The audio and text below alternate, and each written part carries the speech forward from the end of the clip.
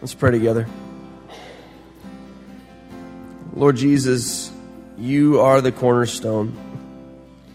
Our lives are to be built on you and nothing less or nothing more than you. Father, when we build our lives on less than you, we crumble. And when we build our lives on more than you, we topple. So Lord, help us to remove everything off of the foundation of Christ or to shore up our lives under your foundation, whichever the case may be, that we would know that whatever storms come our way, you will cause us to stand strong. However weak we may feel, you would strengthen us. Whatever enemies lie before us, Lord, that you would go in front of us, that you'd be a shield for us. Whatever despair we may face, Lord, that you would lift our hearts. And whatever death we would face, Lord, that we would fear not, for you are with us. We open ourselves to you today, Jesus. We want to be your people. We want to be your church. We want to be transformed by your power. That's why we're here. So have your way in us, Holy God. Receive our praise and let our hearts be focused completely on you. God, those things that we lift up to you in prayer, receive them to us. Lord, we pray them all today with hearts that are focused on you, hearts of gratitude, hearts of joy, and Lord, maybe hearts of pain, knowing that you can take it all. And Father, we lift all of these things to you in the name of your Son, Jesus Christ, our Redeemer, our Savior and King, who when asked, how should we pray, taught us to pray, saying, Our Father, who art in heaven, hallowed be thy name. Thy kingdom come, thy will be done, on earth as it is in heaven. Give us this day our daily bread, and forgive us our trespasses, as we forgive those who trespass against us. And lead us not into temptation, but deliver us from evil. For thine is the kingdom, and the power, and the glory forever. Amen. In the next, these past few weeks and in the next few weeks, we're not going to do the typical United Methodist Church thing where we say the scripture reading for today is this, because rather than have one scriptures, we're going to have scriptures infused throughout the message, like Keith and I often do. But the reason we're doing that is in this Should You Join sermon series, we're looking at the Methodist membership vows and going backwards to see what in scriptures influenced them, so that we can look at them through those discerning eyes of Scripture. Now, when we look at Should We Join and what this series is all about, it's to help those of you that are long-term members of the church to really look at the vows you made when you became a Christian or when you joined a United Methodist Church, and say, am I living up to the standard that I've put out in front of myself? Am I reaching to God with what I am supposed to be reaching? And for those of you that are new and are trying to figure out, like, is this a place I want to get involved in? Is this congregation it? To help you see what it is that we expect, what God expects for us as members of the church. So we're going to go right into the part of our vow, and we're going to do this over 6 or 12 weeks now. And we're 3 weeks in. So the vow that we're going to look at is this. It says in our United Methodist membership vows, will you confess Jesus Christ as your Savior, put your whole trust in His grace, and promise to serve Him as your Lord? Now, as you look at that screen, I've underlined the word confess, because confess is a double-sided word in the Christian faith. Of course, confess always means that you acknowledge what you've done wrong, right? Like, okay, I confess, I ate the last piece of chocolate cake. You know, we confess that kind of stuff. Or we say, I confess, I was going a little bit over the speed limit. Or, more importantly to this discussion, we say, I confess that the way I live my life is not measuring up to what God would have it be. So I confess of my sins, and I acknowledge that I'm wrong. Now, the other side of this double-sided word also means when you confess something, it means you own something. You profess your truth. And when you confess Jesus Christ as your Savior and Lord, you're saying, this is my truth. Jesus is the truth of my life. And so when we say, in our membership vows, when we say to confess Jesus Christ as your Savior, what we're saying is confess means you're both claiming and proclaiming your truth. You're claiming that you fall short of Christ, and you're proclaiming that you have no other hope than Him, right? Okay, so this is where it leads us to. In Romans chapter 10, we find these words. If you declare with your mouth, Jesus is Lord, and believe in your heart that God raised Him from the dead, you will be saved. For it is with your heart that you believe and are justified, and it is with your mouth that you profess your faith and are saved. See, it's very important for us in our membership vows to put what's important to us, which I call our important. It's important for us to put our important into words. Many years ago, when I was a young pastor, I was staying in the equivalent of the narthex of a church with one of my youth counselors. Her name was Dottie. Dottie was 25 years of age, and we were there for the occasion of celebrating the life and the resurrection to eternal life of her husband, who had been killed in a motorcycle accident. So when you're 25, you have not been married very long. And Dottie, of course, like any of us would be in that kind of a situation, was absolutely dissolving. And I kind of went up to her and offered her, an arm and a shoulder and talked to her for a minute, and she just picked her head up. And she says, Pastor Mike, the worst thing about all this is that I never told him what I really thought of him. She had this important thing she wanted to say to her husband, and after 2 years of marriage, she hadn't ever told her important, and she had never said it out loud. And it's so important for us to say what's important to us. I stood out in that narthex a few years ago before one of the marriages of one of our couples here in the church, a couple that worships with us every week and that profoundly believes in Jesus Christ. And they said, Pastor Mike, we're so grateful that you're going to do our wedding. And when we come to the day of our wedding, will you make sure that you proclaim Jesus Christ and put Christ in the center of our marriage ceremony? Because we have some of our family members that we love very much that don't know the Lord and haven't received Him as their Lord and Savior. So at our wedding, will you make sure that you tell the salvation message? That's putting your important out there. That's what's important to that couple. And it's important for us to put our important into words. We find Jesus telling us this in Matthew 10, where He says, whoever acknowledges me before others, I will acknowledge also before my Father in heaven. See, so I say to church members and those that are moving towards church membership or are inclined to thinking about church membership in either this church specifically or the Church of Jesus Christ as a whole, it's important for you to put your important and be able to put the consonants and the vowels in the right order so that you might say your important in words. To confess Jesus Christ as your Lord and Savior and to say, I declare this and I believe this. It's very important because genuine belief always acknowledges Jesus Christ out loud. Genuine belief always acknowledges Jesus Christ out loud. Right now, in our confirmation cycle, I teach confirmation students on Wednesday afternoons, and they're 12 and 13 years of age, and I tell you what, they're a delight to work with. I love doing it. This time of the year, we're giving them the opportunity to preach to Pastor Mike and their group. They get to stand up in front of their group, and they love doing this, by the way. Really, they do. We help them organize a little talk. They get 3 minutes. 3 minutes. Now, for some girls, that is a horrible challenge because they can't possibly get done in that quick of a time. For some boys, crossing that minute mark is pretty difficult to get to. And not only that, that's even with them seeing outside the windows. Hey, that's a bus. Hey, Pastor Mike, Walgreens is over there. So they got all that going on, right? But I asked them to talk about their commitment to Jesus Christ. Okay? And so this past week, I was saying, tell us how you're committed to Jesus Christ. Put this next slide on, and this is what happened. This is something I tweeted last week. I tweeted, the best sentence today came from a 7th grader who in the middle of her sermon said, what's the best moment that's ever happened in my life? When Pastor Keith invited me at 412 to give my life to Jesus, and I did. That's really cool. I gave my life to Jesus, but look at the rest of the sentence, and I still do. The I did is kind of easy, but the I do is moment by moment throughout your whole life. When we believe in Jesus Christ, we have to be able to say it with our words. And I'll tell you what, when you look at a slide like that, that's why he and I get out of bed in the morning.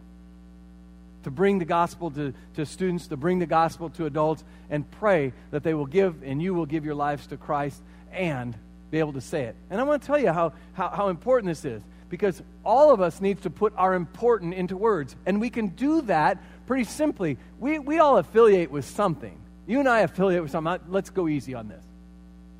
All of you, if I said, what's your favorite team, you could come up with a name in your life, right? And I want to show you a little bit of example. Because in a minute, I'm going to go 1, 2, 3, go, and then I want you to yell out the name of your team, okay? So it might be Hawks, Cyclones, Lions, Indians, Pirates, whatever, okay? So you ready? Instructions clear enough? 7th graders got it, so I know you can. All right. 1, 2, 3, go. So here's the thing. Yeah. So we had Hawks, we had Clones, we had Panthers, we had Lions, we had Cougars, we had Indians, we had all those names yelled out just now. But here's the thing. When you're asked to yell out your favorite team, who you affiliate with, very few of you went, go Hawks, go Lions, go Cyclones. Man, I mean, you bring it up there. You use those proper breathing techniques, and you go, go Clones, right? Or whatever your team is. Well, I know you wouldn't, but you can repent of that later. But you bring it out, and if I said to you, hey, everybody scream out their favorite food, you're not going to go like, oh, well, I like spaghetti, You're like, spaghetti's awesome, or whatever it is. And like, I tickled the front row. That's nice. And if you're playing that game, dice, and you're in your home, like last night, maybe you're playing with your friends or something like that, and you threw 5 of a kind. Nobody in here, playing that game would say, I got a Yahtzee. You're like, Yahtzee! I got them all! We scream out what's important to us. And I tell you this to lead this, because there are scripture verses that are so important to me that I have a hard time when they're my important, that's been infused in my heart by God, to not just scream them out. But I'm going to do my best because we're in a Methodist church. So put this next scripture up. I'll read it Methodist, and then I'll read it the way it comes to me. It's a Methodist reading. Trust in the Lord with all of your heart. Lean not on your own understanding. In all your ways submit to Him, and He'll make your path straight. Amen? Now, that's thank you, Gene. That is not how I read this. When I see this thing says, trust in your heart. Trust in the Lord with all of your heart. And lean not onto your own understanding, because that's where I leave, my own understanding. In all of your ways, submit to Him, and He will make your path straight. You see, the second part of our important, when we confess ourselves to Jesus Christ, is we vow to put our whole trust in His grace. And anytime I'm putting all of anything in, that's not a quiet thing. That's not a simple thing. You're taking everything you are, everything you're going to be, emotionally, spiritually, physically even at sometimes, and you're saying, I'm throwing my lot with God. I'm throwing everything I got with God. We're having a single-minded commitment. And the thing of it is Jesus makes it really simple for us to turn your life over to God's guidance. Let me give you an example. I got this testimony this week, and I just want to tell you, I didn't want to get this testimony because it's from my oldest daughter. She sent me an email. She says, Dad, it's been a really hard week. Cameron, that's her husband, got her identity stolen. His identity stolen. We've been calling everybody, sending emails to everything to try to undo that. Then, my first 2 payments of my Methodist loan for college, I paid the money. They cashed the checks, but told me they didn't get them. And then on Thursday, Cameron got hit by a semi and his car is totaled. That's a bad week in anybody's management. But listen to this. Here's the last sentence of her email. On a positive note, it has been cool to watch the Lord show us what it truly means to trust Him. That's awesome. I love that kid. She's listening to what her dad said. But how many of us have that kind of a mudslide in our lives and as an outcome say, well, that was really cool. I've learned how to trust the Lord more. But that's what Jesus tells us. He says in Matthew 6, seek ye first His kingdom and His righteousness, and all these things will be given to you as well. You ask yourself, should I join? Well, are you ready to put your whole trust in the Lord? Are you ready to put your important with the Lord? This takes single-minded commitment to God and to trust your life with God. And this is what it means. We have to put God first in our lives. And that means we fill our thoughts with His desires. I was at one of these gatherings that sometimes as a pastor and maybe just as friends you get to go to. I can't remember actually what it was anymore. It was a 50th anniversary or a birthday party or something like that. But it was a bunch of people advanced past my age sitting together having cake, okay? And we're having cake, and I'm sitting with this couple across the table from me, and they're talking, and he's looking for something in his mind to tell me a story about something. And he can't find it. He can't find what he's looking for in his mind. And so he just looks at her, and then he looks at me, and he says, well, she knows what I'm thinking about. And she's like, yes, I do. I'm like, that is so awesome. Now, they don't have ESP. I mean, they might have ESPN, but they don't have ESP. They just know each other so well. They have, over the years, built this relationship of love and trust and watched how each other act, watched what each other like, watched what others' interests in, and they've come together in such a way that they don't truly know every single thought, but they know how to anticipate each other. They know they've put themselves into each other's thoughts and to each other's desires. You know, what a beautiful thing it is when God calls us to the same, to fill our thoughts with His desires, and He hasn't left us with a question mark. You see, if I want to introduce to you one of my best friends, I would not introduce or bring up to you someone that I met at coffee this morning. It would be somebody that I've known for a long time, that we've shared life with, that we've gone through the ups and downs of life, and you would be the same way. Your best friend you did not meet today. But God has given us this great opportunity to know Him, first through all the mighty acts of God throughout history, through His creation story, and for us, by giving us access to His way and will through the Old and New Testaments. From the very story of Genesis to the very last page in Revelation, He tells the story of how He interfaces with Himself with us. He teaches us that we can meditate upon those scriptures, and through them we'll get to know His mind better. Therefore, we can fill our thoughts with His thought. He teaches us that we can throw ourselves down in prayer before Him and come to know Him on a more intimate basis. And He teaches us that if we're inclined to do so, we can get close and get to know more about Him so that our thoughts will be filled with His desires.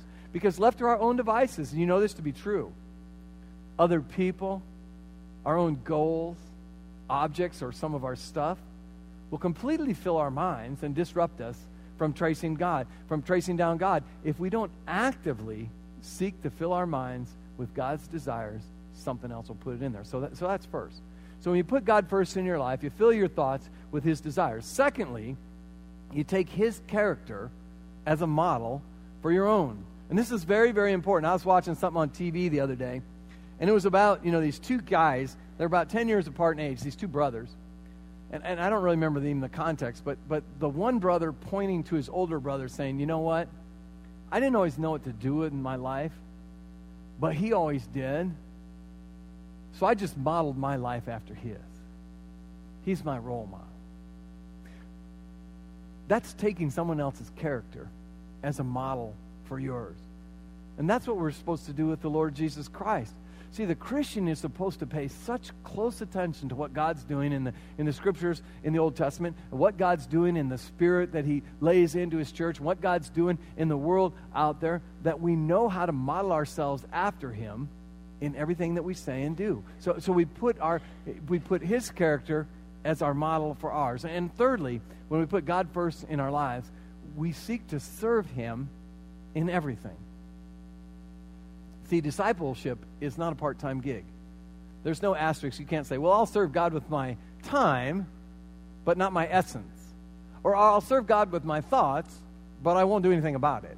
Or I'll give God my stuff, my secondhand clothes and stuff. I'll take them to Salvation Army, but I'm not going to give Him my money. That's not how it works. When you trust God with everything you are and everything you're going to be, we have to put in trust to God. We have to serve Him with everything. That's why it says in Psalm 37, verse 4, take delight in the Lord, and He will give you the desires of His heart.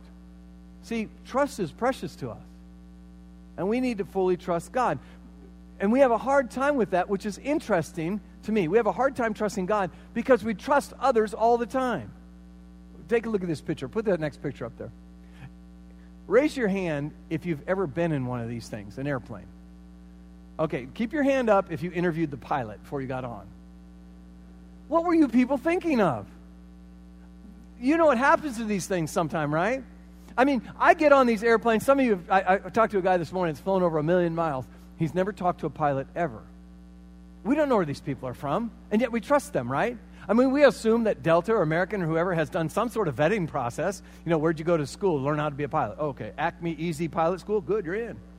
Take $1 billion aircraft, fly it. No. And then, their voice comes on during your flight. You're flying, this is the captain. You're like, okay. It could be some 7th grader on a cell phone on the ground, too. We don't know. I don't know the captain. The only time I ever meet the captain, you do the same way. When you've had that landing that's like, bam, bam, bam. You're like, thanks, captain. He's like, I blew that. Well, I'm just like saying, thanks for not killing me, But we trust men and women we don't even know to fly us from here to Spain or from here to wherever, don't you? I mean, haven't you trusted that? I mean, I know this happened in my life. I had a knee injury about 12 years ago. I needed a knee surgery. I'd never met my surgeon. They rolled me into Mary Greeley Hospital. It was a Wednesday morning. Doctor came in. His name's Dr. Buck. And that's what he got from me, too. But anyway, he actually is a real good dude. But I'd never met him up till that day. Never met him till that day. He came over, he looked at my knee, and I said, hey, doc, I only got 2 of these knees. Do a good job. He says, hey, it's Wednesday morning for me. Go to sleep. That was our trusting relationship right there. But I laid my whole life in his hands. When you give somebody anesthetic, they can do whatever they want to you. I don't paint faces on you or something like that. But I woke up, my knee was better. I didn't know the man, and I trusted him. Here's one picture. Take a look at this picture. You ever done this? Okay. First of all, how many of you need a helmet to go swimming? Okay. Now let's think through what you've done here. The last time I was in Colorado, I went down the Arkansas River, went down level 5, and if you know anything about, or level 4, if you know anything about whitewater, they're 1 to 5, 5 being the hardest. They strap all the stuff on us. They put our wetsuits on, put our life jackets on, and then you meet your guide, who looks to me like a college junior, right? And he is, he comes out with the paddle. He says, I'll be your guide today. And when I say do this, do this. When I say do this, do this. And you're like, okay. I don't know where they met that guy. I don't know what his training's from. We all jumped in the raft and paid $100 to ride with him, right? And he's like, laugh. And we got through there and we lived through it. But think about how much you trust people that you don't even know. I mean, I don't even know this kid's name. And for 5 hours, my life was in his hands, in his mind, in his guidance, his leadership. I trusted that kid.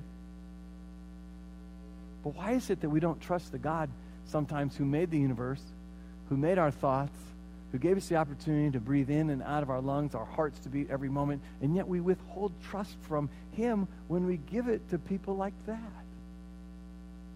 We have to be able to trust the Lord with all of our heart. You see, the Christian trust that God will care for us better than we know how to care for ourselves. We put our whole trust in his grace, and here's why. In 1 Thessalonians, Paul says this, for God chose, that's a circle, an underlined word, God chose to save us through our Lord Jesus Christ, not to pour his anger on us. See, we need a save. God's grace provides us a rescue, even though we don't deserve it. I used to bring a guy in about every year in my last church to preach the financial message every year. And this is how he'd start his sermon. I mean, I paid him money for this. He would come into the front of the church, and he'd just look at my congregation. He'd say, now, if God is fair and we get what we deserve, we all go to hell. I'm like, ouch, dude, I'm paying you for this. But then I thought, man, that's biblical. That's right. We don't want fair from God, because you know your life, your thoughts, your mind, and I know mine. We want mercy. We want salvation that comes because God has chosen not to pour his anger down upon us for what we deserve. So instead of pushing his anger upon us, God saves us by faith. Now, as I turn this thing towards home, let's look at why God saves us by faith alone. I'm going to look at 4 thoughts. The first one is this. Faith eliminates pride of human effort, because salvation is not a deed that we do. Faith eliminates the pride of human effort because it is not a deed that we do. Now, I have at my home a sidewalk in front of my house. That sidewalk, over the course of 11 years of living there, has sunk this much. And I am cheap, okay? It cracked the second expansion joint in, so I'm thinking to myself, I can raise this up. And so I got to thinking how to do that. And my neighbor got to thinking about how to do that. And he says, I've got a construction jack. If you can jack a hole down and get something hard, I think we can jack it up. I jacked it up, put a bunch of rocks underneath it, put some bricks under there. And I'll tell you what, it's as level as the day it was made. And I'm telling everybody. Man, I told my brother, I told Keith when he came to pick me up for a meeting, I told my neighbor Ken, I told Bill when he was walking by, I'm like, look what I have done with my hands. I have raised the concrete from sinking into the ground to a level surface. I'm so proud of what I've done. Kid running by on her little scooter, she's going by my house. I'm like, look at my sidewalk. She's like, stranger danger. And sorry, I went all Robin Williams there for a minute. All right, but we're so proud of what we've done, and I want to show everything. If this is what I've done with my hands, I walk through the Caring Corner, which is our Christian daycare here at First Methodist Church, and I walk down the hall, and I can never go down that hall without some little child running out of the room with that paper plate that for some reason preschools love doing art on, and they've done some art project, and they'll say, "Pass a mic! Look what I've done!" They're so awesomely, impressed by what they've done. But here's the thing. We always love what we've done. We do. But we have not done our own salvation. We simply have not. Salvation is not a reward for the things that we've done. Salvation is not a reward for that. There's no salvation checklist that says, say 10 prayers, check, give 10%, check, work for the church 10 hours, check, bam, you're saved. That's not how it works. Salvation is a gift from God. That's why in Ephesians chapter 2, Paul writes this, "As for you, you were dead in your transgressions and sins, in which you used to live, when you followed the ways of this world and of the ruler of the kingdom of air, the spirit who is now at work in those who are disobedient. All of us also lived among those at one time, gratifying the cravings of our flesh and following its desires and thoughts. Like the rest, we were by nature," get this, "deserving of wrath." But, always circle that when you say but in scriptures. But, because of his great love for us, God. Always look for the but gods, because what it tells us is that things are going this way, but God turns it around the other way. But God, who is rich in mercy, made us alive with Christ, even when we were dead in our transgressions.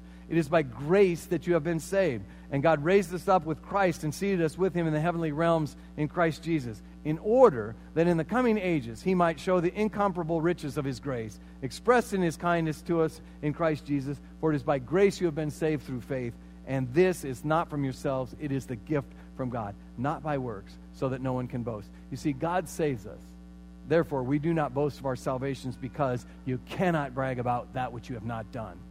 You cannot brag about that which you have not done. So that's the first thing. The second reason that God saves by faith alone is that, and it's close to the first, but it translates. In the first one, we said that faith eliminates the pride of human effort. The second says that faith exalts God for what he has done, not for what we have done. It is the central tenet of the Christian faith, that we are made righteous, not by our own actions, but by Christ. Which is why in 2 Timothy, Paul writes this: He has saved us and called us to a holy life, not because of anything we've done, but because of his own purpose and his own grace. And in Titus, he says, when God our Savior revealed his kindness and love, he saved us, not because of the righteous things that we had done, but because of his mercy. You see the theme repeating? It's him, him, him, him, him. He washed away our sins, giving us new birth and new life through the Holy Spirit. He poured out generously the Holy Spirit upon us through Christ Jesus our Lord. Because of his grace, he declared us righteous. He made us righteous and gave us the confidence that we will inherit life. God is lifted high in our salvation, not us. It's God who's to be exalted for what he's done for us, not us in what he's done for us. Thirdly, why does God save by faith alone? Because faith admits that we can't measure up. We will sin. I've told this a million times. You know, our lives are like this. God sets a target out here, the bullseye right in the center, and tells us that's the effort he wants us to give. This is what's expected of us. This is how we live at one with him. And we, using our quiver, pulling out the arrows of our own efforts, we fire them at the target. And they go this way, that way, and the other way, and none of them hit the target. But God, because of his great mercy, gathers up the arrows of our life, puts them together in a bunch, and jams them right into the bullseye. Because where he is and where his intentions are, that is where he desires to have us. It is not by an effort that we make. And we will fall short. We will sin. But God takes us and puts him with ourselves if that is where we want to be. And fourth, why does God save by faith alone? Because faith is based on our relationship with God, not our performance for God. Jesus got so generally annoyed with the Pharisees who would walk around, because they're fasting and whatnot and acting, like they were in trouble and saying, hey, I gave this much money. They were putting a show of their religion, but that's not what Christ wants us. He wants us to be in relationship with God, and that's why it says in the Scriptures, so we are made right with God through faith and not by obeying the law. It doesn't matter if your checklist is correct. It matters what your relationship with God absolutely is. So God has made us right with him, and the question is, then, as we come to the home stretch here, should I join? Should I join? That's asking, do you want this? Do you want Jesus Christ as your Savior? If this is important, then you have to say it out loud with your whole life. Are you ready to put your whole trust in his grace? Give everything in your life to him? Are you ready to serve him as your Lord all day long, every day? If you are, then the answer to that question, should I join, cannot be said with your inside voice. It has to be said, yes and absolutely yes. I'll throw my lot with God, and I have no other plan. You see, that is what Keith and I, and the church present, past, and that which is to come, proclaims. That if you want a life forever with God that begins in these moments right now, you first need to profess and confess that Jesus Christ is your Lord. Put your whole trust in his grace and promise to serve him as Lord in all of your life. Let's pray. God, we thank you for opportunity to be together in worship. We ask, oh God, that you might bless us, guide us, and strengthen us as we seek to know you better. In Jesus' name we pray. Amen. Take a look at this. Hi, my name is Ryla McVeigh. I have been coming to First United Methodist Church for basically my whole childhood.